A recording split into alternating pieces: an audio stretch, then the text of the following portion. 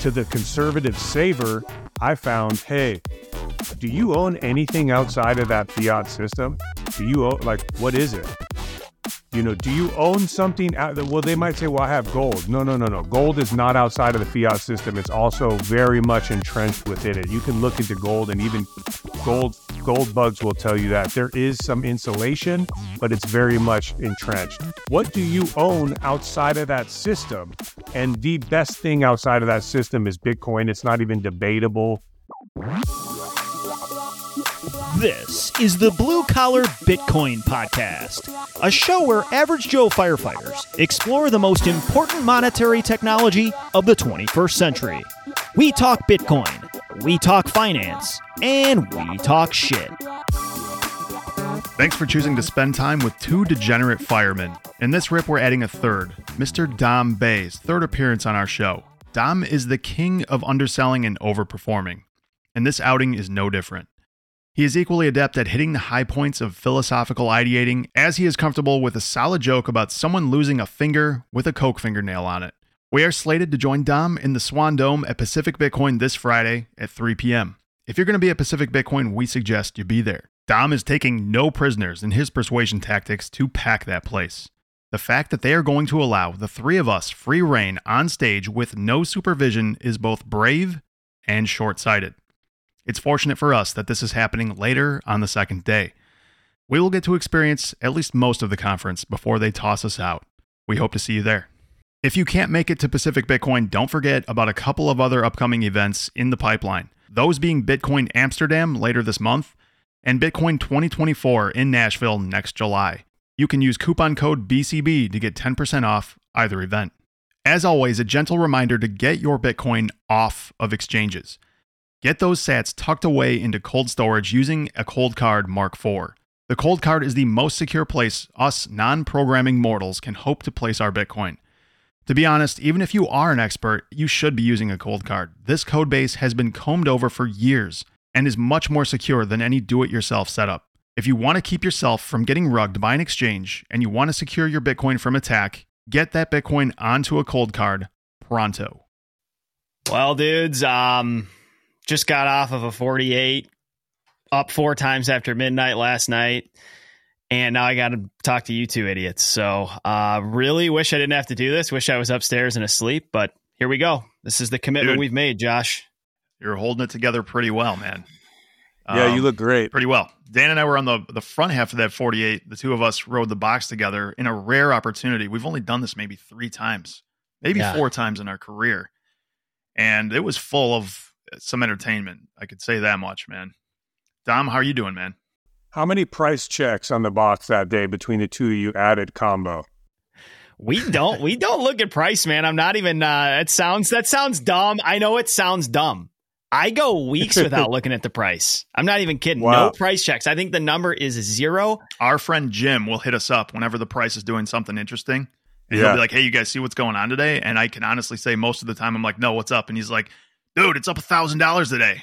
I guess I don't know. In the middle of these bear markets, the price gets boring and I stop paying attention to it. I'm not going to lie. Like during the bull market, when this thing is skyrocketing, I am watching it like a hawk. It's entertaining, sure. But it's not fun when it's just boring or shitting the bed. When it's shitting the bed, I especially don't look. It's just like, I don't want to tempt myself to do something stupid, which I've got a proclivity to do. Well, we've reached Bitcoin nirvana is basically what we just expressed. We're enlightened. Good. We're there. Hopefully the rest of our audience can arrive to the spot we're in. And Someday. working on the box, that's impressive. If you guys aren't doing price checks on the ambulance while cruising through, just as like a stress relief tactic, then, you guys are at a high level. So that's inspiring. Yeah. Hell yeah. Yep. The 3 of us are slated later this week to be on a panel at Pacific Bitcoin in Los Angeles. And so today is a straight dry run here. We're going in with no lube today, and then we'll see how much KY we need to apply later in the week. You're referring to liberally. ET tubes, of course, right? Of course. Yeah. You're talking about a medical procedure. KY does make our ET tube lubricant. It does say KY anal lube on it. We just slather that right on that 7 ET tube and right into someone's gullet. Yep. Mm-hmm. Yeah, gotta get past the field goal posts. Yep. Dude, our numbers, by the way, I'm probably telling too much here, but our intubation numbers have gone pretty south. We don't know why. Our medical director's concerned, came out, had to have a talking to all the paramedics, wondering why we're missing so much. I don't know what the deal is. Are you guys still hitting? Are you guys just better paramedics than we are out there in Santa Monica, or what's the deal? I think so. I think that's probably it. No, we're still hitting pretty well. And then we have the assisted tubes, you know what I mean? Like that, what do you guys use as far as like, other than the ET tube? You guys use the King? Yeah. It's a video laryngoscope. So we can visualize those vocal cords and anything else that's jammed down your throat. We had a great one, man, where one of an intern hit this ET tube and the guy made a full recovery, ended up seeing him out and about. And I was on the call, and I mean, the intern just killed it. Like, you know, maybe that's not the best term. He didn't kill it. He did very well on the call. Yeah. And saved this guy's life. So yeah, you know, you guys will get back to good numbers. We're talking shop here, but data. For the few medical people, I think our problem is that we went to video laryngoscopy from the old school, and we were using the King the way we were using the old one. And it's maneuvered very differently, much more delicate, much less abrasive. You're doing less, you know, pulling up and out. I think that's part of the reason. We'll get our numbers squared away. Could be. Best paramedics on the planet at our department, Dom. We'd be remiss if we didn't tell the story about the nurse we met at the hospital the other day, man. We have to tell the story. We drag a patient to the hospital, pretty typical, like, you know, middle-aged man who's having what looks like a heart attack. He's diaphoretic, sweaty. He's got nausea. He feels like shit. This poor guy. Very nice gentleman, by the way. Taking it like a man. Taking that his heart attack like a man. We get him to the hospital. We roll him in, and we take the sheets off that we have covering him. And it's apparent to all that are standing there that he pissed himself, which is not unusual. You know, when you have a medical problem like that, you pissed yourself, whatever.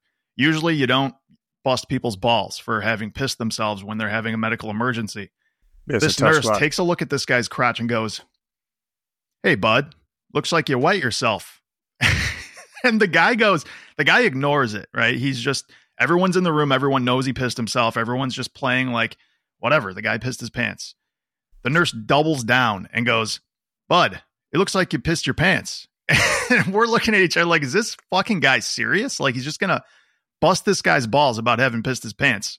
Yeah. I'm telling you what. Yeah. I was just going to say, if I'm 57 years old having a heart attack and I get wheeled in and a male nurse calls me bud and then asks me if I pissed my pants in front of 5 people.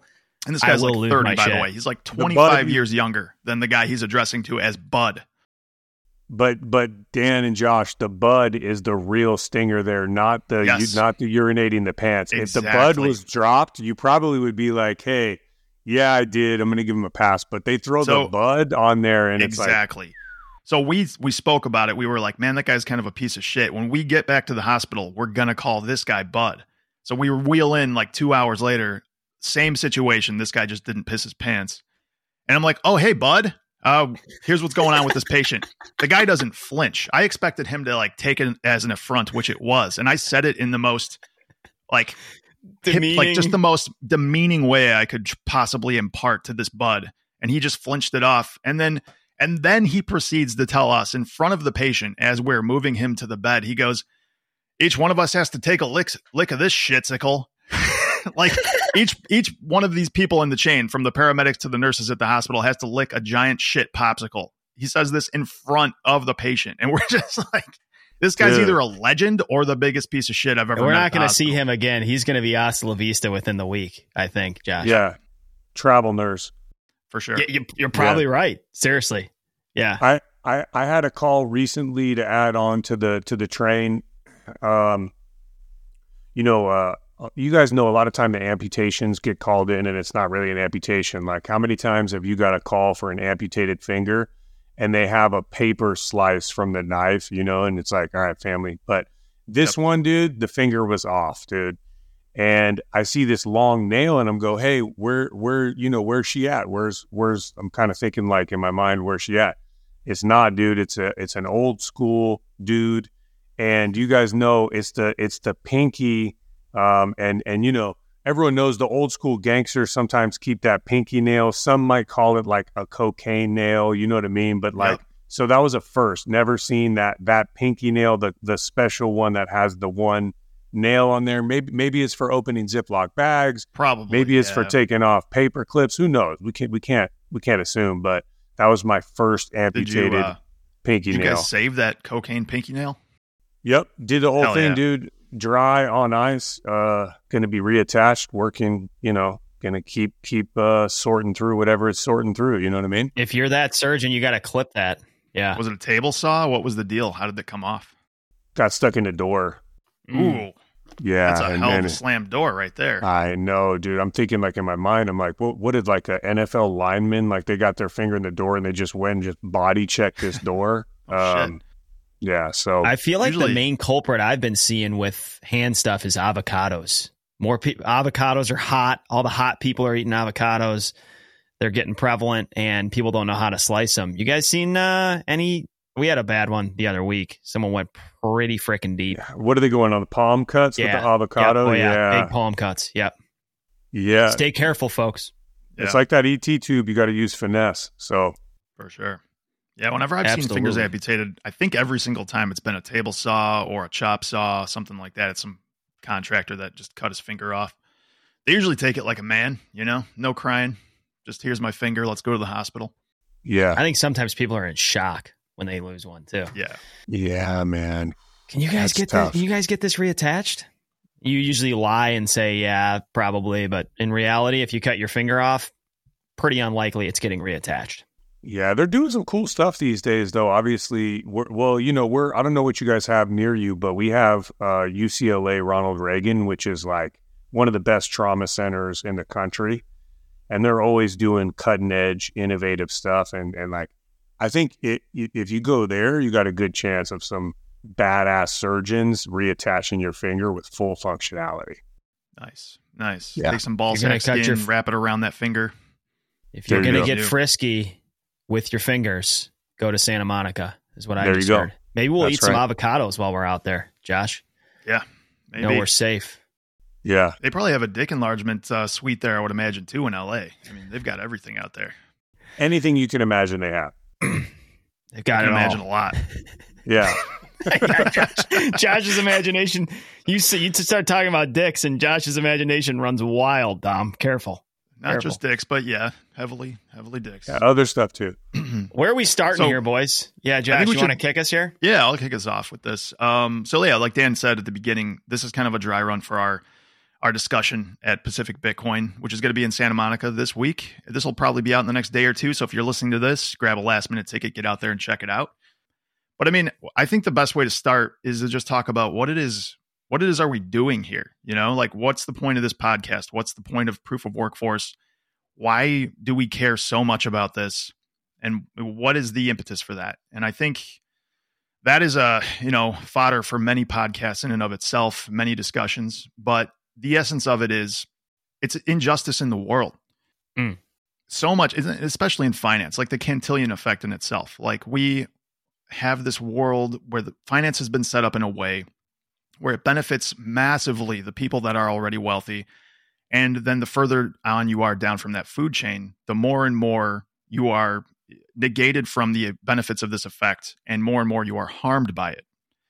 And it gets tricky because so many people view this as like, I'm a socialist and I want everyone to get everything fair. And it's easy to have that point of view. But our view, and I think obviously I would include Dom as well, I'm just going to speak for him here, but capitalism is a good thing. This is the thing that is the motor for the world. If we negate capitalism for some of the overreaching at the top, we are throwing out the baby with the bathwater here. The problem is that the political system gets its claws in here, and people use politics and the Cantillon effect to advantage themselves. It's why we see politicians that are making $150,000 a year leaving after 20 years in office or 10 years in office worth hundreds of millions of dollars. I mean, these people are not, I mean, if you're beating Warren Buffett at the investing game, there's some underhanded shady shit going on. The rules apply to thee, not to me mentality that many of them have. And most of these politicians are just expected to be corrupt these days. The most absurd happenings in the world are essentially normalized in the world of this cantillionairism. People have given up playing a game they can't win. There's lethargy and sloth ruling the day. People distract themselves with nonsense. And it's this short-termism. Like, I want to get what I want right now, not wait for things to be maybe plan better for the future. Why is that speaking common sense truth seems to be so edgy and daring today? People are scared to say the things that are obvious. And we are so many generations removed from a time that feels similar. We've had 3 central banks in this country. We had the first bank of the United States, the second bank of the United States. Thomas Jefferson was not a fan of the idea of the first central bank of the United States. I've got a quote from him here. Yeah.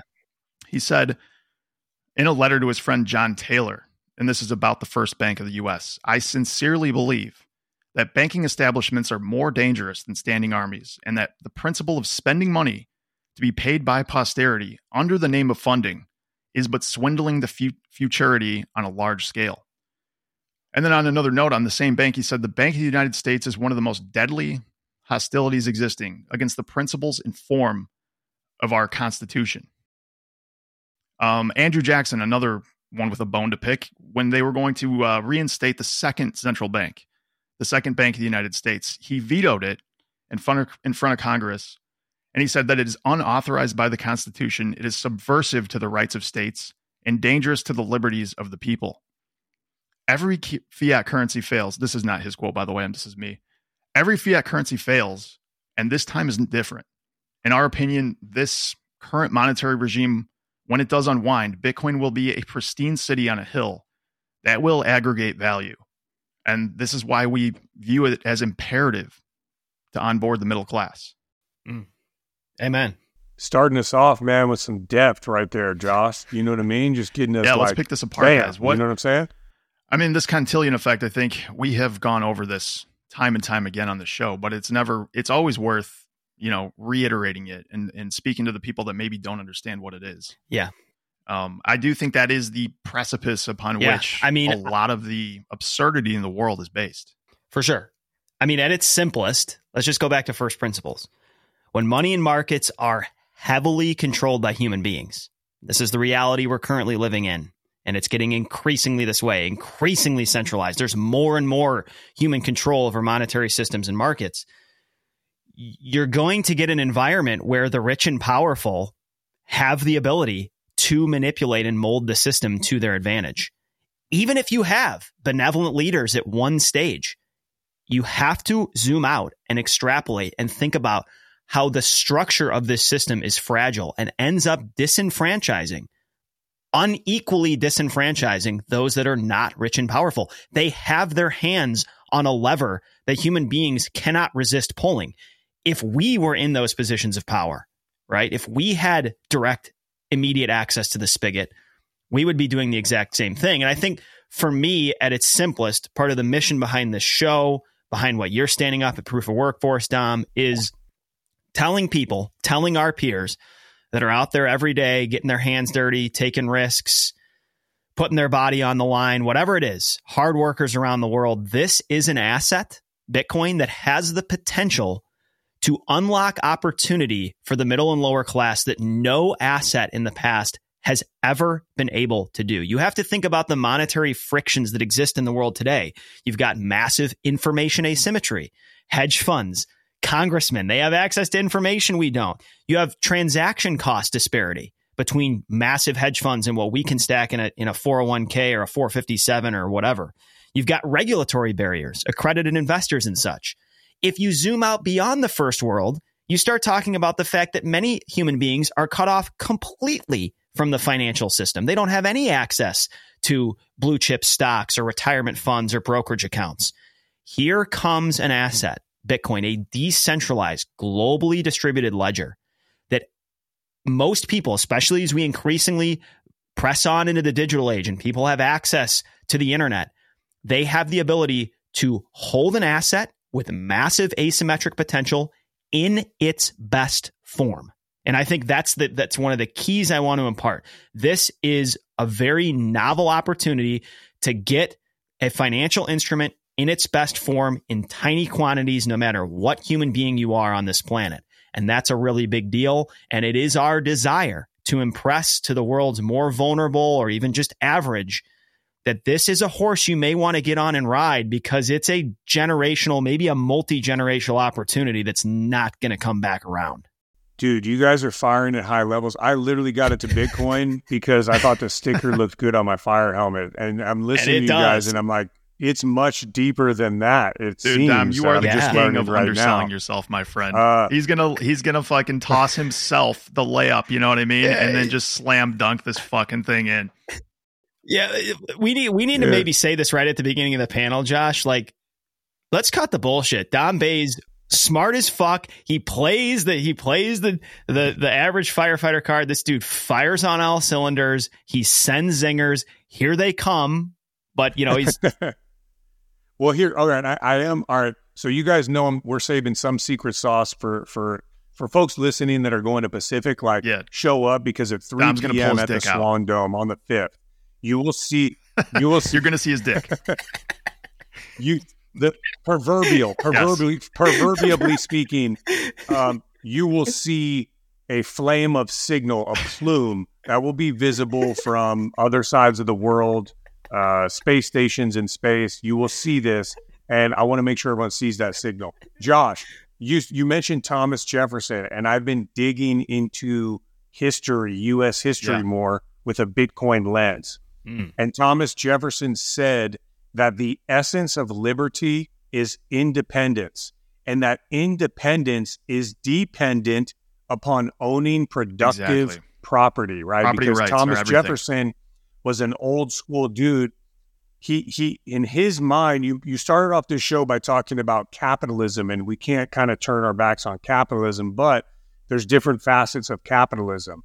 And in Thomas Jefferson's mind, capitalism was allowing anyone to start their own venture, to own their own business, to own the machinery, the fruits of their labor, then enter stage right, what Thomas Jefferson and those of that time felt were the leeches, the parasites, the bloodsuckers, and those were your merchants, your importer-exporters, your bankers, your lenders, right, that come in and go, hey, we're not going to do the labor, we're not going to toil the field, but we're going to take a percentage of what you're doing because we can reach things that you can't. Now, the contrarian thought to that is we can't grow as a country and race if we can't not a race, just a group of people, but a country and a nation of folks. We can't grow if we can't get things to other places and expand the productivity and the operations, which, if it was up to Thomas Jefferson, maybe we'd just still be toiling fields and we wouldn't have skyscrapers, But I think that's key to kind of what we're talking about here too, is that the worker is a wage earner and they no longer own productive property. And they are only as independent and free as their employer is willing to pay them, as their pension managers are willing to do the right thing and run the pension. And we're trying to show them a way that they can be independent and free in that sense of it, in owning one of the most productive pieces of property in the future, and that's the Bitcoin network. Right. I think it's really important to impart, though, that this idea, this spirit of independence, is extremely dependent on responsibility of individuals. If you are not a responsible person, and how do you make someone responsible? Dom, being a captain where you are, if you micromanage your guys, if you are on their backs about every little thing they do, they're going to become dependent on you. They're not going to be responsible because they're just going to say, well, fuck it. Dom is going to just tell me what to do anyway. I don't have to actually think or do anything independently. I'll just let this guy tell me what to do. But if you are able to be a little more hands off, let these guys work independently, they're going to take responsibility. They're going to take that on their shoulders and they're going to do a better job. Just that. And I feel like that is why, at least part of the reason as a country, we have gotten where we are. People don't feel responsibility. They know that there's going to be somebody that's going to bail them out. They know that they just simply don't have to. And so they don't. And then again, we're back to this lethargy and sloth ruling the day, turning everybody into, basement warriors of this generation and the next, instead of being somebody who wants to go out there, own a thing, run a thing independently and do it themselves. And that the spirit that lies that is what built this country. And losing that, we lose the essence of what this place is and was intended to be. For sure. The other comment here, and I'll preface it by saying, I know that there's a lot of folks in and around Bitcoin, tends to lean not just right, but in some circumstances, extremely right, where they would say this idea of, being really pro-labor, pro-union is bullshit. And and I'm going to push back on that. I can play both sides of the fiddle here, but I'm going to take the side of, I think some individuals that aren't in our shoes lack an understanding for how spit roasted labor has gotten in the United States in the last 30 to 50 years. And there's sort of, it's coming in both sides. I'm going to start on just the inflationary side. When you have a fiat monetary system that is inherently inflationary, I'm stealing this from Lynn Alden. She talks about what she calls anchoring bias when it comes to wages. If you are the wage payer, inflation is in your favor because Dom is paid a wage, and unless he asks for more, you're paying less year over year. You know what I'm saying? The anchoring bias in an inflationary environment benefits the wage payer.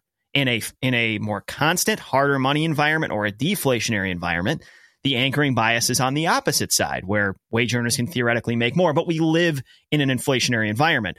One example, we know that the last couple of years, CPI has gone up significantly. Yes, it's leveled off and come down, but buying power has eroded. Our raise this last year was less than 3%. Honestly, I was surprised at how low it was, Josh. I thought it was going to push higher. Our contract is structured in a great way, but a weird way where we are based off of comparables. We lost buying power because of that anchoring bias and an accelerated inflationary environment. So that's one thing wage earners are up against. The other thing they're up against is sort of Triffin dilemma. And this has been talked about on this show and in Bitcoin a lot. But in the United States, U.S. manufacturing and industry has become less profitable over the decades because of an artificially and perpetually strong U.S. dollar. USD hegemony as a result of the fiat system. This has disincentivized human capital from entering the labor force. People are flocking into healthcare, software, finance. Nobody wants to work with their hands.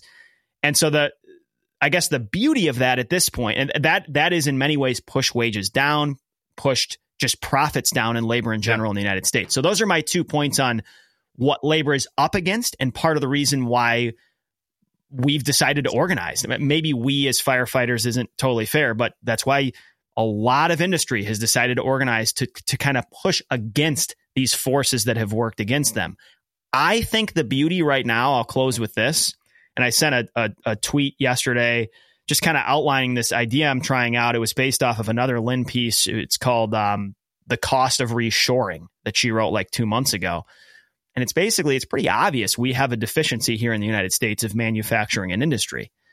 Couple that with the fact that everybody is fucking lazy. Everybody wants to work from home, not get their hands dirty. And so you have an environment where the demand for labor is high as the United States is trying to reshore and bolster industry and manufacturing that's way behind and getting lapped by China. And at the same time, your supply of labor is really low. I think there's a chance, dudes, that labor could do really well here in the next decade or two if these sort of trends continue. Any thoughts on that from either one of you? If you think about like some of the mainstream blue collar jobs that could never be offshored, like being an electrician, being a plumber, being a window installer, something like that, where you have to have your feet in the United States in order to make that work happen. Those people have made and are making a serious amount of money if they structure the way they run their business correctly. If they're not just, if you start your own electrician shop, you can make massive amounts of money. You could rival doctors and lawyers fairly easily with a couple of guys working for you, running your own thing, or even independently as an electrician. I think they're making well over $100 an hour, union electricians are at this point. But a lot of these jobs you mentioned where they have been offshored over the last, say, 30 years since China's really come online, that's kind of a weird question mark because there hasn't been jobs here that are, let's say textile jobs. They don't exist in the United States. They haven't for probably since the 80s or something. When you're re-onshoring them, like how much do these, they're going to want a prevailing wage, obviously. So things are going to get a lot more expensive, and labor, it'll be interesting to see how that, reasserts itself back here as it does populate back into the United States. Yeah, Dan, you mentioned something, where there's some Bitcoiners that lean a certain way and that they're anti-labor. And this has always fascinated me, because at Bitcoin's core is this belief that the fiat system is broken, right? And that people are taken advantage of.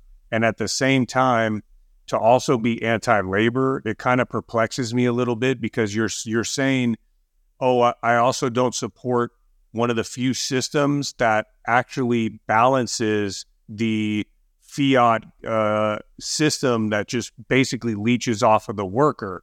So, I think what happens is you do get very large unions sometimes, and we've seen them in history. You look back, that they get a little too big and they start playing the cantillionaire's game. And in that arena, they do fiat maxi kind of things that we've seen in the news and media. And so they confuse that. They go, hey, well, labor unions are just part of the machine. But what people don't understand is that labor unions are larger unions that consist of smaller tribes and unions. We have to support those groups. We have to support them finding Bitcoin, because they're very vulnerable. Dan, I agree. I think unions are going to win here, and they're going to continue to win, and they're well organized. But there's a time frame of winning that we need to look at, like as far as checkers and chess. In the short term, strikes are good to keep up with inflation, even though you hope you don't have to go to the point of striking in order for your employer to say, we're going to pay you enough to where you don't take a real life pay cut. That concept is like, whoa, but you got to do what you got to do. Eventually, we know, and I saw in response to your tweet, that there is, the future is approaching fast. And certain jobs are very vulnerable to things like AI, automated systems, etc. So they have to look very long term. And I'll get into it later when we talk about proof of workforce, looking back historically at workers that became irrelevant. But they have to look long term at that. One other thing I just wanted to say, Dan and Josh, you mentioned workers not going to work and people being lazy. I do view one aspect of a lack of willingness to go to work as a net positive, and that's the office workers. My personal view, I'm happy as hell. We got into firefighting because we love to be outside. We love to work with our hands. We love to talk with people. For people that got out of cubicles and said, I'm not going back, I look at a skyscraper like a giant prison, or like in the Matrix where they're all linked into the system. You go there and you're working to build a company, and not all companies are like this. Like places like Google, they made these like fun work areas where you meet people and the productivity went up. Drones, but for people that got out of the office building, God bless them. I think they actually progressed. I'd like to see some of those people do work that they want to do, which is working with people out there. Some people kind of, they go away from that. And once their eyes were open, like, why am I spending 30 years of my life going to an office building, sitting in a cubicle as the world passes me by? I'd like to see them find different areas of productivity and fill, like Dan is saying, some of those gaps where labor is needed. We need people. It's no wonder, too. Like we walk through, we're doing a fire alarm or something at a commercial office space. It's just a gray sea of cubicles with the LED lights. And like, it is such a sad, drab place most of the time that these people work in. I couldn't imagine being stuck in one of those things for 8 hours a day for 30 years. And that was the pinnacle, right?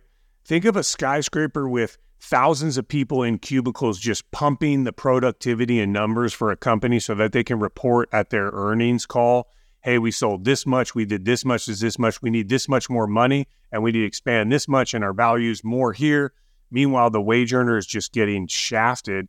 And so, I'm happy that crumbled. I think that was a huge awakening for people. We need to pivot those people into doing things they love and finding Bitcoin as a vehicle for freedom, as a vehicle for owning a piece of the future and supporting like the best money we've ever known. Totally. I just think my message would be, and Jimmy Song, I quoted him in the tweet I had. He was on with Preston, I don't know, 2 or 3 weeks ago. And here's the quote he had. He said, "The MBA graduate from a mid-tier school that's making Excel spreadsheets that get read by 2 people and don't do anything, they aren't necessarily providing value." And basically his warning in this section of the podcast was that for people that have grown accustomed to and expect that they're going to be able to wear their slippers all day and stare at their computer, there are many people that will continue to be able to do that. But even in a higher rate environment, like where rates are right now, and money's not sloshing around quite as much, let alone a potentially harder money future, there is going to be less fluff moving around. And I think we are going to see a shift of where people are rewarded for their work. And so you're going to have some of these, as you said earlier, basement warriors that are going to be pissed at things like seeing that UPS with their contract and benefits is making $170K, and maybe even they're going to be pissed. Yeah. Some people already are looking at firefighter salaries and electricians and stuff. And it's like, this is some of what the market's telling you. Like, everybody wants to stay home in their slippers and pet their puppy and do yoga and shit.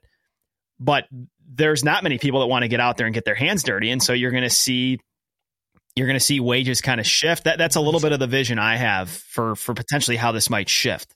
What Musk did at Twitter is a good example of what could happen to a lot of these companies where the fluff exists, as you just mentioned. Like, he went in there with the idea that we're cutting 80%. He wanted to cut more than he needed to because he would rather add back the 20% that he didn't need or would need, instead of keeping the 20% above what's actually functional.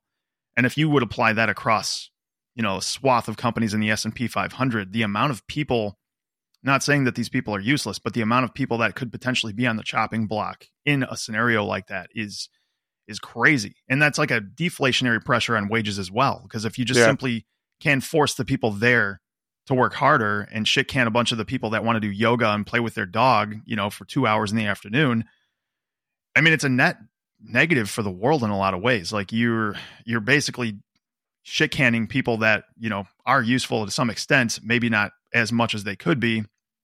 And yeah, companies running leaner like that, it could be a negative pressure on price wages as well, depending on how this all hashes out. It'll be an interesting thing to watch play out, depending on how nasty this downturn is.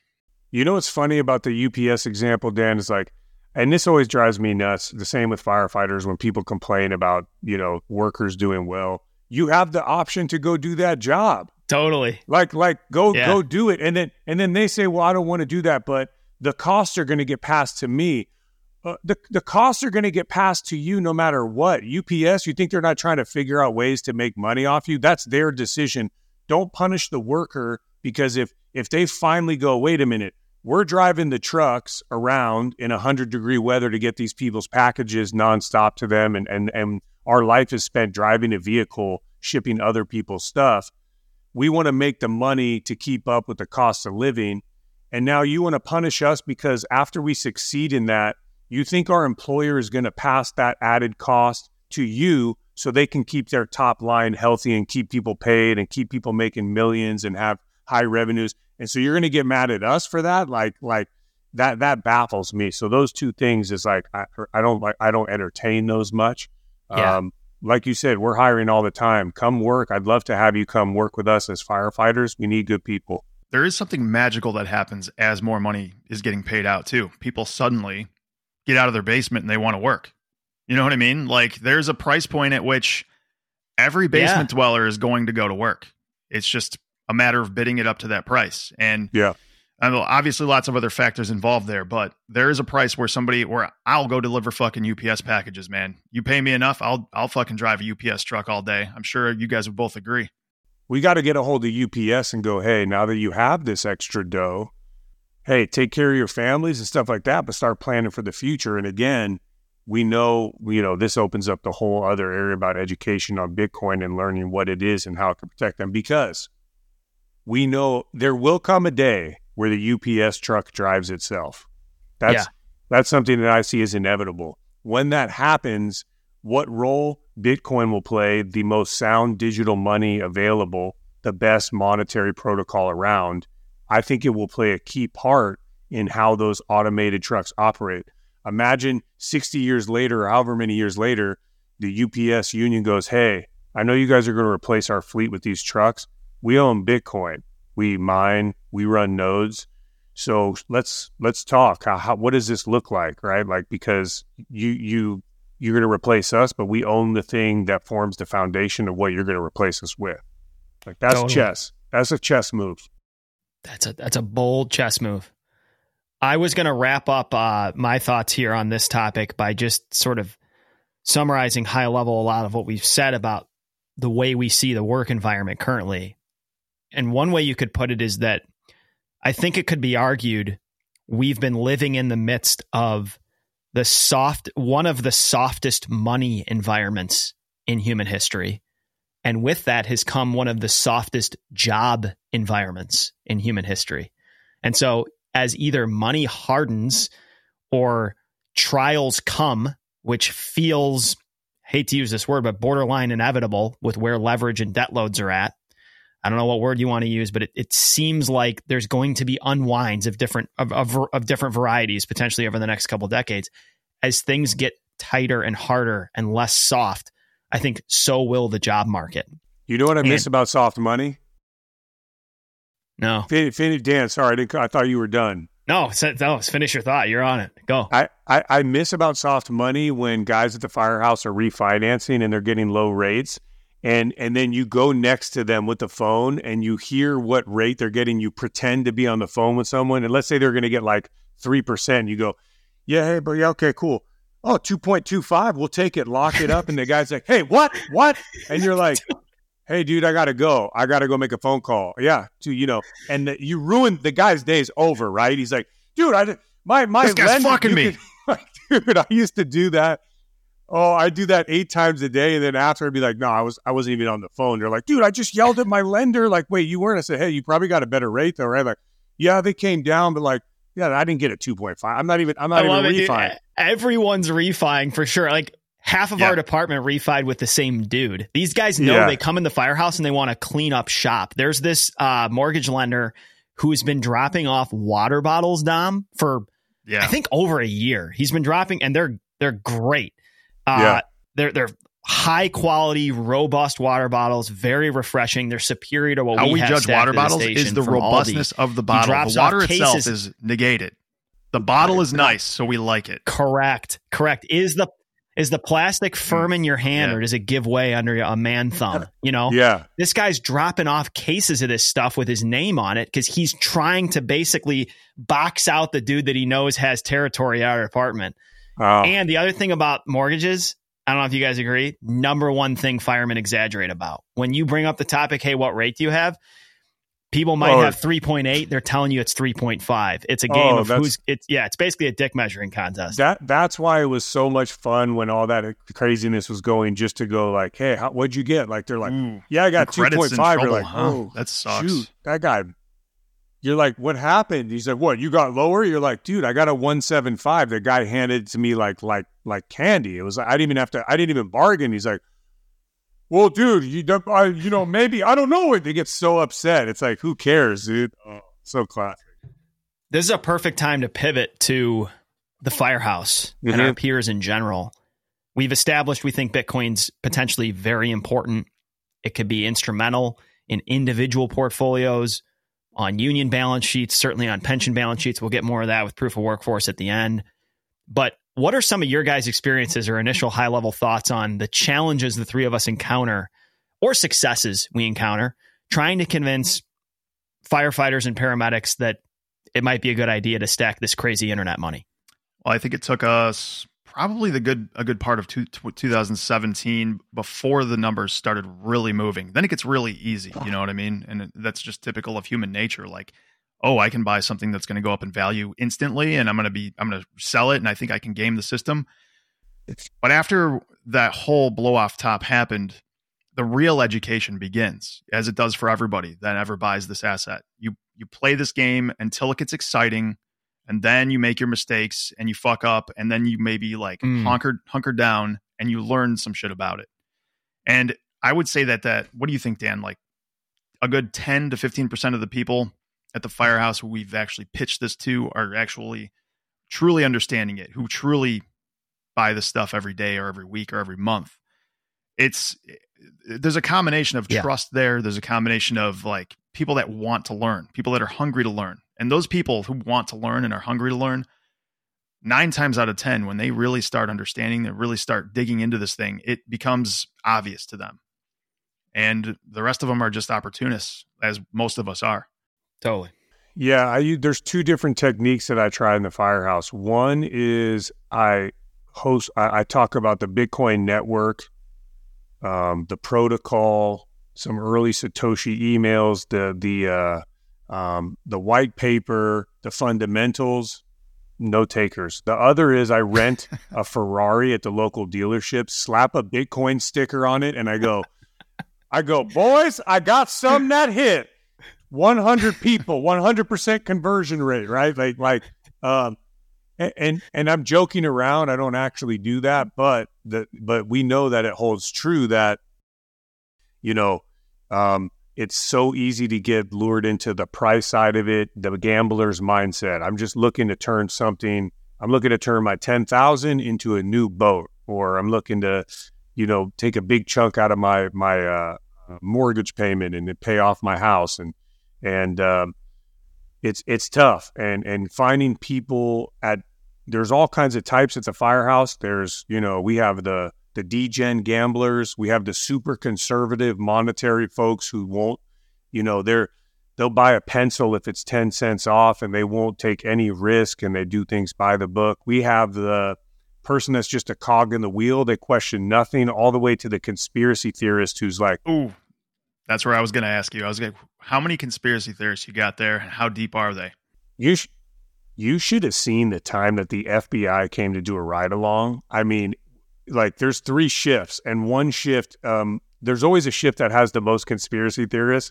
The FBI came and said, yeah, we're doing this tactical medicine thing. We're going to set up shop and we're just going to do a ride along. And they set up this like workstation, and a couple conspiracy theorists like, what's going on here? The FBI, they're riding along like, whoa. They're like, whoa. I'm like, chill, dude. They're just doing a paramedic thing. I'm like, yeah, sure. Okay, yeah. They're doing a paramedic ride along, and it looks like an operations center's in the break room. Like, yeah. It's dangerous letting people inside the firehouse, because then people really start to unpack just how good this job is. Like, we can pretend like we're doing productive shit in there. The reality is we're sitting on our ass on the recliner. Josh and I are often editing a podcast. And so, you get someone inside the temple and it's kind of scary. You gotta kind of handle them with gloves. That's for sure. Yeah. We have some, the conspiracy theorists are actually like, they're easy, right? Because there's certain things of Bitcoin that challenge the system that lend themselves to a conspiracy theorist. Some of the folks that think everyone's out to get them, their biggest thing that I found to orange pill them is the fact that with a node, you can enable your own payment network, that you can make payments if the system fails and the banks go down, and they go, wait, really? I can use a node to pay my friend for something and I don't have to use hey, big bad conspiracy theorist, you're on Venmo and you're out here thinking that the system's out to get you. So what if that goes down? So maybe there's something there. Maybe for the super conservative person, you focus on the asset side of Bitcoin and just talk about how it can be a good savings mechanism over a long time for small little steps in. It's just finding that thing. There's a wide variety, even though we're all a bunch of blockheads, no Bitcoin pun intended, but like, there's different avenues that open up. As an aside, before we move off of this conspiracy theory thought, what is the latest conspiracy theory you've heard propagate at your firehouse? Anything that really piqued you or you heard recently that you thought was hilariously off? Oh, well, what's funny? Not from inside the firehouse, but from outside. What's amazing is when you watch a conspiracy theory on a topic you know about, and I'm sure you guys saw this too, the Maui fire conspiracies, I was laughing my ass off, not at the situation because it's a very dire situation, but at the conspiracies.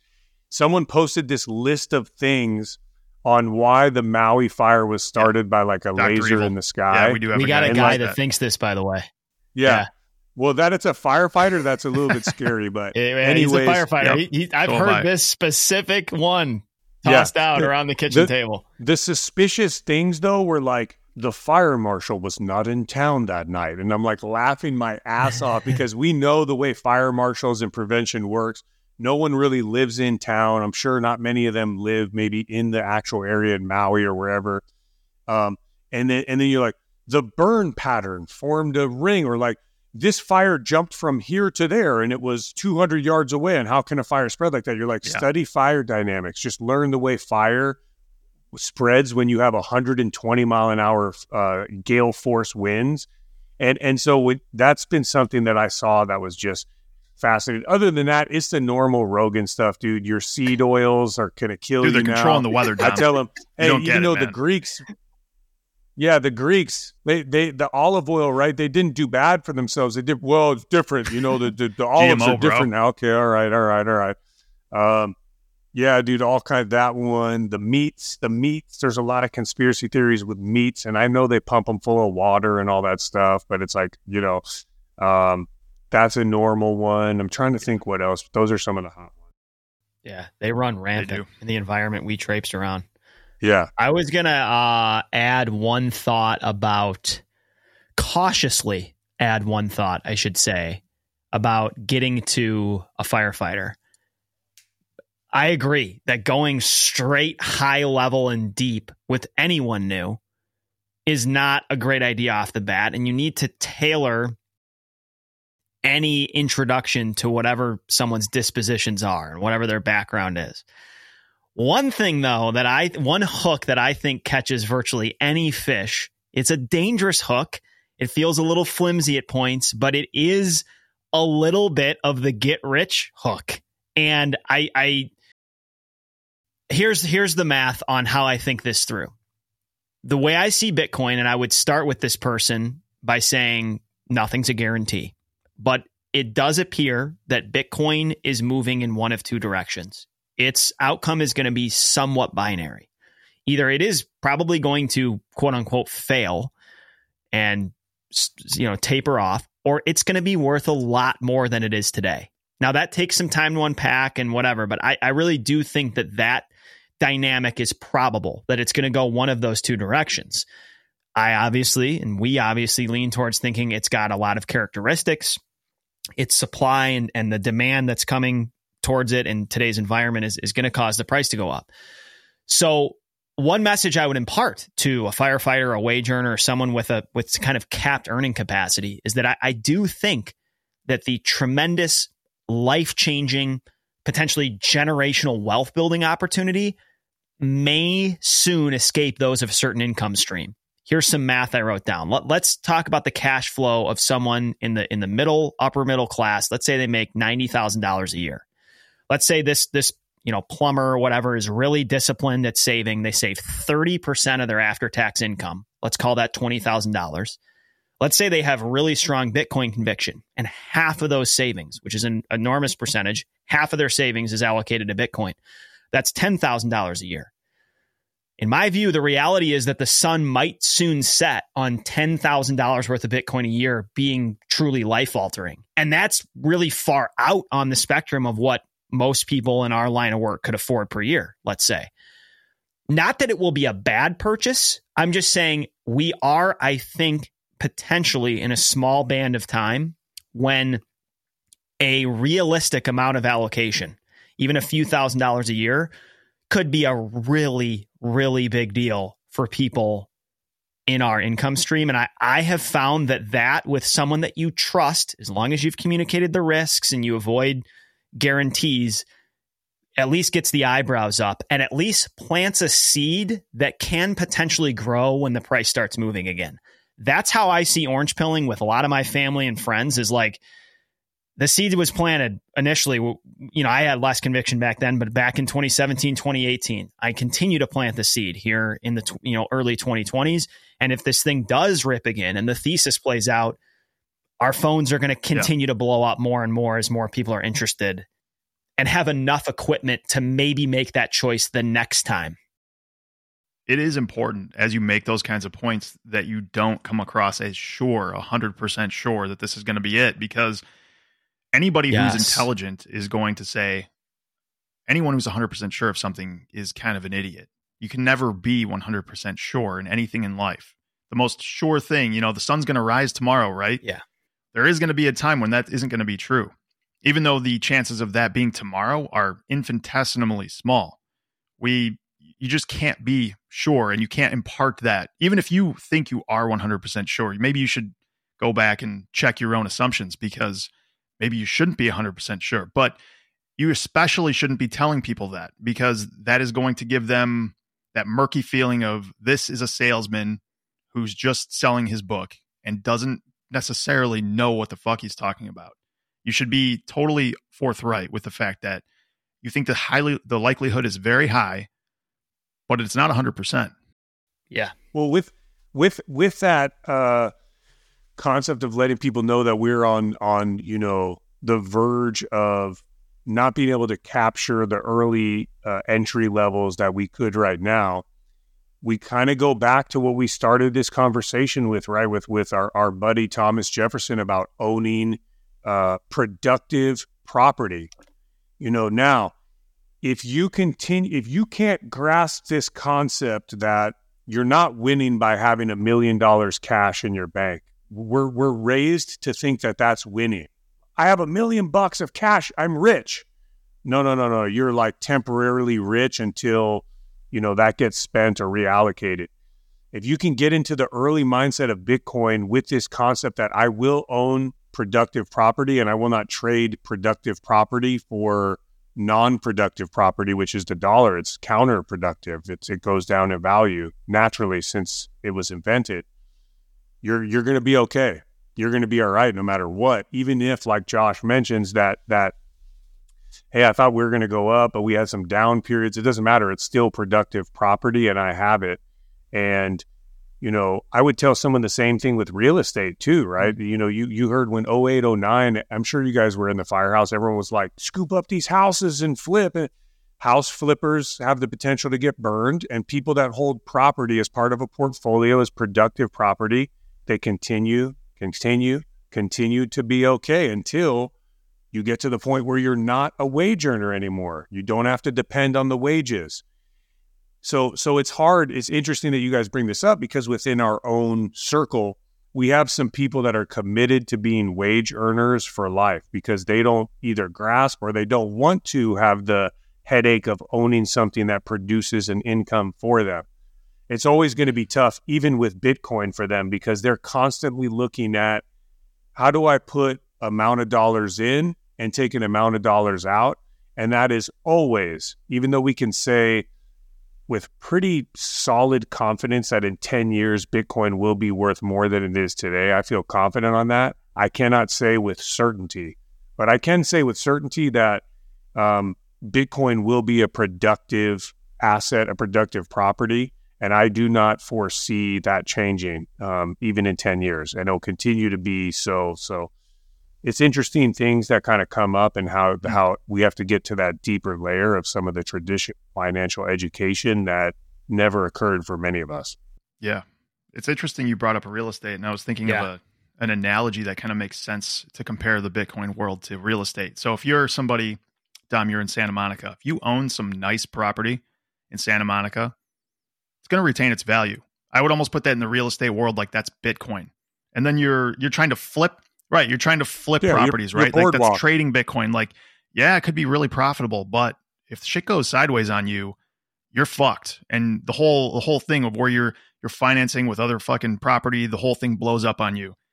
And then if you're buying stuff in ghettos and trying to be a fucking slumlord, like that's shitcoining all day long. Like shit is going to blow up in your face. So don't shitcoin, don't slumlord. Yeah. It's a nasty game. And so, getting that mindset, what I would say to the another aspect of this that I think is really important for orange pilling firefighters to kind of bring some of this together is we are very much for the same reason that some Bitcoiners kind of question the unions that are in the fiat system, we have us one or 2 feet heavily entrenched in the fiat system. We rely on wages from cities, municipalities who are very much invested in traditional legacy finance, who rely on banks, money makers, Wall Street, etc. To the conservative saver, I found, hey, do you own anything outside of that fiat system? Do you own, like, what is it? You know, do you own something out? Well, they might say, well, I have gold. No. Gold is not outside of the fiat system. It's also very much entrenched within it. You can look into gold, and even gold bugs will tell you that there is some insulation, but it's very much entrenched. What do you own outside of that system? Because we've been burned by the system, and this kind of ties into pensions. 07, 08, financial crisis, the pensions got murdered, and they're still recovering to this day. So the same system that burned you in touching the iron, you now have no investment outside of that system whatsoever. But you're like, yo, we're 100% good. We're good. My pension's going to be there. Everything's going to be there. It's going to be there guaranteed by the same people that put your pension in a hole trying to climb its way out. What do you own outside of that system? And the best thing outside of that system is Bitcoin. It's not even debatable. There's nothing else I can think of outside of that system that it's so strong that people in the system are now trying to create gateways and portals for the system to get in it. And that's your spot ETFs. So that's something that I use to get some of the conservative folks to go, all right, you're not going to retire early. You don't want to do that and take big risks. I understand that it's new and it's risky, but own something outside of the system for sure. Well said. Josh and I have bounced around the idea for a long time. We were talking portfolios on the box 2 days ago, Josh, basically saying we check in on each other. We don't change much, but we just like revisit the conversation. What's your holistic overview of how you're allocated? And we have long said, since we've been in Bitcoin, that we think this thing is great for everyone. But to get into the hedge idea of Bitcoin as a hedge, it's perfect for a firefighter, right? You've got a very stable job that's dependent on a lot of fiat government dynamics. Not going to lie. You've got a pension that's dependent on a lot of fiat government dynamics. You probably, hopefully, have a 457 or Roth IRA where you've got hopefully equity, not a bunch of fixed income in retirement accounts. As you just said so wonderfully, all of that is under the same bubble. And that's fine. You should have a good amount of money, in my opinion, under that bubble, because that is the current system. That is the current ocean.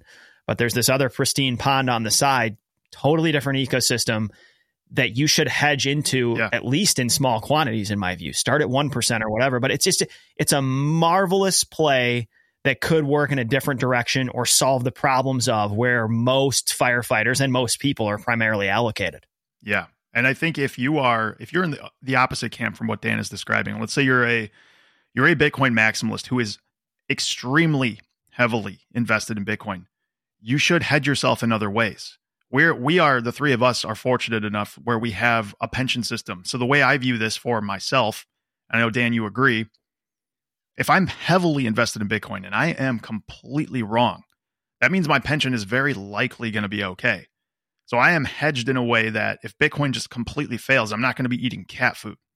And so anyone listening to this, if you're not a firefighter with a pension, make sure you're putting yourself in a position where if this thing completely fails, we are 3 clowns sitting on a stage talking about something that turns out to be totally wrong, which I don't believe to be the case.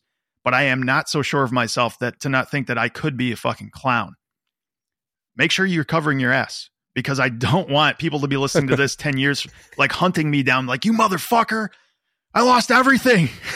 You 3 dumb motherfuckers, I lost everything. Yeah. We don't want to see that happen. We want to make sure no one's eating cat food. We hate going to calls where grandma's eating cat food. All right. Don't do it. I don't want to be the guy who made you put a bullet in your head. Hey, should we put red noses on at Pacific? Just come up, just 3 red noses. I'm going to get a t-shirt that says, I am not so sure of myself to not consider myself a clown. And it's going to be me with the red nose, like holding up 2 Bitcoins. That would be a banger. Josh, you got to get that. Dude, see, now Dude, Dom, that's how we hedge ourselves here. What I just did is insert a nice hedge at the end of this episode where we're totally wrong, but we told you we could have been wrong. I mean, it wasn't our fault.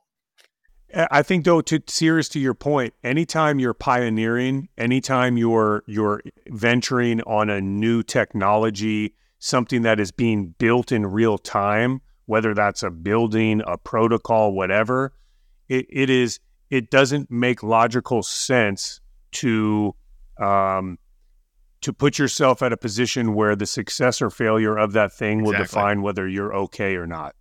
I mean, that goes for any new thing, right? Yeah. It just doesn't make sense. And so folks have to keep that in mind. I always tell them, I've actually talked to a lot of people on the last, when we were at like 40 or 50K, 40, 44, there was still a lot of interest, even coming off of the high. And I talked to a lot of people out of taking huge swings. And I told them, hey, why would you put yourself, if you can afford those big swings, by all means, that's fine. If you're looking at it like this is disposable cash that I'm going to take this huge swing, I understand. But how could you put yourself in a situation where you're going to lose something you worked really hard for without knowing more about what that thing is? Slow down, get in, learn some, get in, learn some. And those people came back to me even after FTX, and I was expecting them to say, hey, dude, what the fuck, man? Like, thanks for the tip. No. They came back and they're like, hey, this is great. I'm getting a better entry point at this. I kind of did what you recommended. And now I'm actually grateful for it because I learned and I have an understanding and I'm not worried. I'm not scared. I'm not panicked. I'm prepared. And that's what you want. That's what you got to try to get. And so I find myself always talking people out of taking massive swings, including on the proof of workforce level, right? In talking with unions that sometimes want to take these massive swings. Same message for them. Let's talk proof of workforce. What is this? We're pumped about it. You've been kind enough to have us sit on the board and pretend to help you. You've done all of the heavy lifting. What are you up to? What's the vision? Mike's yours. Yeah. So thank you guys. This is very cool. You guys know that I had a long union career, and Josh, I know you did union stuff too. 10 years on the union. I've been in Bitcoin since 2017. I get off like a lost puppy that used to do 40 to 60 hours for the union. What am I going to do? The wife's making fun of me, says I'm like a penguin with a briefcase, always running around like, looking for stuff to do. These two worlds collide. Some crazy stuff happens with some rescues, Last Pacific Bitcoin, which, we all know that story. I find myself on the mission to bring Bitcoin to workers and unions. And as I learn more about Bitcoin, I realize, for many of the reasons we talked about, workers need to find Bitcoin for many, many reasons. So Proof of Workforce is a nonprofit. It's the pinnacle of that effort now as a formal organization, a 501c4. And its mission is very simple: to bring long-term Bitcoin adoption and sustainable education-based adoption to workers, unions, and organizations. Hard stop. That's it. Using the tools we've had, the lessons we've had to get workers to kind of get to learn about this. And if they want to invest, to do it responsibly and slowly, because we know that even with all the cool stuff with the spot ETF, and we're on this verge of institutional asset adoption, we know there will be another high and there will be another dip. Mm-hmm. And only by understanding Bitcoin and what it means for 10, 20, 30, 40, 50 years, for understanding what it means to have productive property, only by doing that can you weather that storm. Otherwise, you're just a guy or a gal with a scratcher ticket hoping to get lucky. So our goal at Proof of Workforce is to introduce the worker to Bitcoin and not have it be something that you get lucky or not, something that you learn and understand and can look back in 10 to 20 years and go, Proof of Workforce helped me see this thing and learn about it before it arrived. And for that, I'm happy. And it's all no cost. It's free, 100% free. So, Dom, here's what's badass about what you're doing. And it ties together a fair amount of what we've spoken about so far. We've established Bitcoin's not inevitable, but man, does it feel like it's marching one direction. and it has access and design that allow, as we said off the top, wage earners, average folks to stack this thing in its most pristine form early when it could really change their net worth and their future and their family's future in a dramatic way. And you're asking the question as you're standing this up, if Bitcoin is on this march forward, who's going to benefit from this thing going up? We don't want the answer to only be the well-connected, powerful, and wealthy. No knock on those folks, not against them. I hope institutions and hedge funds and all, they do great. And a lot of that's tied to our pensions. So there are incentives that are, but your vision is to start incepting this Bitcoin idea, to plant the seed so the trees can grow, so that more and more average folks can benefit from a technology that has the potential to be remarkable. And that is just, and this is what you're up to, that is just a ground game. That is just a ground game. You need soldiers to get out there and get this snowball rolling. It's not going to happen on its own. And what you mentioned about basically telling people not to over risk it as well. Like, sell this to people because I think it's paramount that they do know, but also do it with some moderation. And you don't want to be, as I know you do and will, you're not telling anyone to go 100% in Bitcoin with their treasury.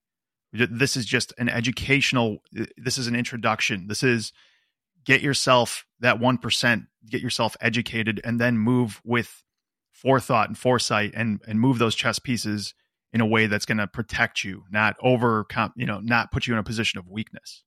Yeah, you got to learn how Bitcoin's going to serve your mission. Otherwise, it's just you're still in the lottery game. I mean, you guys mentioned, when have we seen? I mean, right now, BlackRock, Fidelity, they are chomping at the bit to get the SEC to approve an ETF so they can bring massive institutions access to this asset. And right now, you can log onto an app and buy it right now. When has that happened? I don't know. I don't have a huge financial ask. We'll have to ask Lynn Alden. Maybe it happened with gold or something, even though there was barriers to that. When has that happened where a worker that's working UPS or dropping off the mail or working in a factory can literally log on and get something that Larry Fink is yelling at Gensler right now? You better approve this thing ASAP before the next halving, or I'm gonna go nuts in this place. When has that happened? I don't know. So yeah, it's a ground game and just trying to get people to kind of see that. I don't think that we have to rush to get people to dive in beyond their means, because even if they win, that ends up in failure, because let's just say it goes to 100,000 and I'm just using an arbitrary number here, the spot ETF. We know that there's going to be some that happens that brings it back to earth. And the only way to survive coming back to earth is if you understand the fundamentals of the protocol and you have a mission to where it serves you for the long run. So even if a union, let's say we're working with, misses out on the ETF and they go, I missed it, Dom, it hit 100,000. Guess what? It's not too late to learn about it, take slow steps into it. There'll be more price fluctuations, but you're still thinking short term, because we're looking 10, 20, 30 years out when, you're driving the UPS truck and they come knocking on your door going, hey man, thanks for everything. I know you just got hired here, but dude, we just got the automated trucks and we're laying off some folks. And you go, well, now what? I'll get another job. But it'd be nice if you were stacking something that's going to be a foundational part of the future and you have ownership in that, right? We're back to freedom and independence. Yeah. And we've used the firefighting analogy before of forcing doors. Basically, what you're doing right now with your union, you've gone other places. You went up to Sacramento, right? At least kind of pitch some stuff. Sacramento is where you went, correct? I went to D.C., with the Bitcoin Today Coalition before I started my nonprofit. I've done some stuff in Sacramento. I'm going with some legislators to El Salvador. I'm like crap. I'm everywhere. You know what I mean? That's what I try to do for the nonprofit. Yep. Especially on ambulance calls. But you're like the we had a thread a while ago. We were going back and forth on of basically you're like the wedge or the ads in the door. You're getting that leverage right now, right? Even with your union. I'm sure not everybody's super stoked about it, but you got that small allocation. And when that number starts to go up and this thing starts to move out, that is going, you're Johnny Appleseed, dropping seeds, trees are going to start to grow, guys are going to get more interested as this thing proves itself over time. That's like one of the beauties of finance in general, but Bitcoin most specifically. It's going to expose who's right and who's wrong. And when you're telling someone to take a proper sized allocation, it's not doomsday if the thing doesn't play out, but if we just take your union as an example, they're going to get more exposure to how this thing progresses because there's at least even a small amount of skin in the game for guys within their union that know nothing about Bitcoin. And I think that approach you're taking of even if a union doesn't take a position, the fact that you go to a meeting and talk to a bunch of firefighters about this, if this thing's pumping past 100K in 2027, they're going to be like, remember that asshole from down in Santa Monica? Kind of had a disgusting chick stash, thought he was cool. That dude they're going to start calling you. You know what I mean? Yeah. And that's part of the game here. You're going to get to enjoy that window of everyone thinks you're a genius until it falls off the other end again. It's a really enjoyable short period of time. Well, then we'll be able to start getting education. You know, we haven't even talked about on here. We focus a lot on the asset, but there's a whole nother world that is opened by getting involved in Bitcoin that's not even on the asset side, right? And that's the network, the protocol, the payment rails, and the community. And there's also a tremendous amount of value that where even if there's unions that didn't want to, we didn't get involved and didn't buy in, but we did things like got involved in the community. We ran a node. We started educating ourselves. And now we have these amazing people. You know, I believe the people part of Bitcoin is one of its strongest assets as well. And that is a non-dollar item that you get when you buy into this protocol. And I'm also trying to educate unions on that because there's all kinds of different things we have to deal with and challenges. And that's an incredible bomb-proof community to have on your side. I mean, imagine some of the people we know that we talk to and you guys have on your show all the time. If you're in it and you needed their help for other things, like these are very talented, incredibly smart people. And so there's value to that is very clear. Dom, how can people help and support and get behind Proof of Workforce?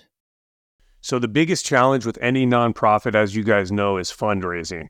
I basically stood up this nonprofit. It's always hard to ask people for their hard-earned money because you're like, we're trying to help people find Bitcoin by taking your money that you work your ass off to get. So I haven't started fundraising, but awareness, I want to show proof of concept, which we've done already. We've already, talking to multiple unions. The Chamber of Commerce and SM started a Bitcoin-only committee where they're looking at building Bitcoin within the business community, huge. But making awareness, getting involved, getting on the social media, supporting us, and finding what I would say like bigger players in the Bitcoin space to support us with contributions. Some of your big businesses, we need their support. I understand plebs not wanting to part with their sats, and I would never ask that. But for people that are on the forefront of Bitcoin adoption, I believe our mission is pivotal to kind of getting Bitcoin out to what I consider to be the backbone of the country and the planet, which is workers. So just getting us to make that mission known, find support, give us leads, use our services. I mean, I'll go to any place on the planet. I'm not even joking. Like if you want to bring Bitcoin to your workplace or your union, I'll go to anywhere, dude. I'll go to India. I'll go to Africa. I'll go to Australia. I'll go to Antarctica, dude. If there's a union in Antarctica, I'll go freeze my ass off up there. You'll get swaps, dude. You got Antarctica Bitcoin swaps at the fire. Yeah. But we need support. The number one way you can do it is supporting us, helping us get people on the mission, and helping us kind of talk to unions, pensions, workers, other organizations. That's it. I want this to be something that everyone kind of owns. That's why it's a nonprofit. It's not like my company. It's our thing to bring Bitcoin to the workers. Yeah. It's badass. And this goes without saying, we've said this on and off the mic, but it's a pleasure and a privilege to have another firefighter rowing in the same direction in the same boat, man. I'm saving. Hey, we this is a teaser for the folks out there because there's some nuggets, including I have the ultimate reason. You know, we always ask why firefighters are into Bitcoin. Like why do firefighters gravitate? I have I have some philosophical, just nasty curveball junk, dude, for our talk on Friday that has never been debuted, but I think you guys will listen to it and go, damn, dude, this guy finally came up with an actual thought of value. Back at it again, man. Zingers are Tom, coming. Thanks for joining us, man. Hopefully we see some of you out in LA. I have the coffee shit's coming right now. I gotta pee like a rhinoceros. I think this is gonna be loose too. I think this might be kind of coffee diarrhea. Thank you. So we need to wrap this thing up, dude. Yeah. Dom, we appreciate you, man. We will see you in there, man. 2 days, my friend. I'll make sure Joe Carvasari's on speed dial for us. Out. Yep. Sweeping up after us. See you, Dom. See you, dude. Can't wait, dude. As always, thanks for joining us. We hope you enjoyed listening as much as we enjoyed slinging it.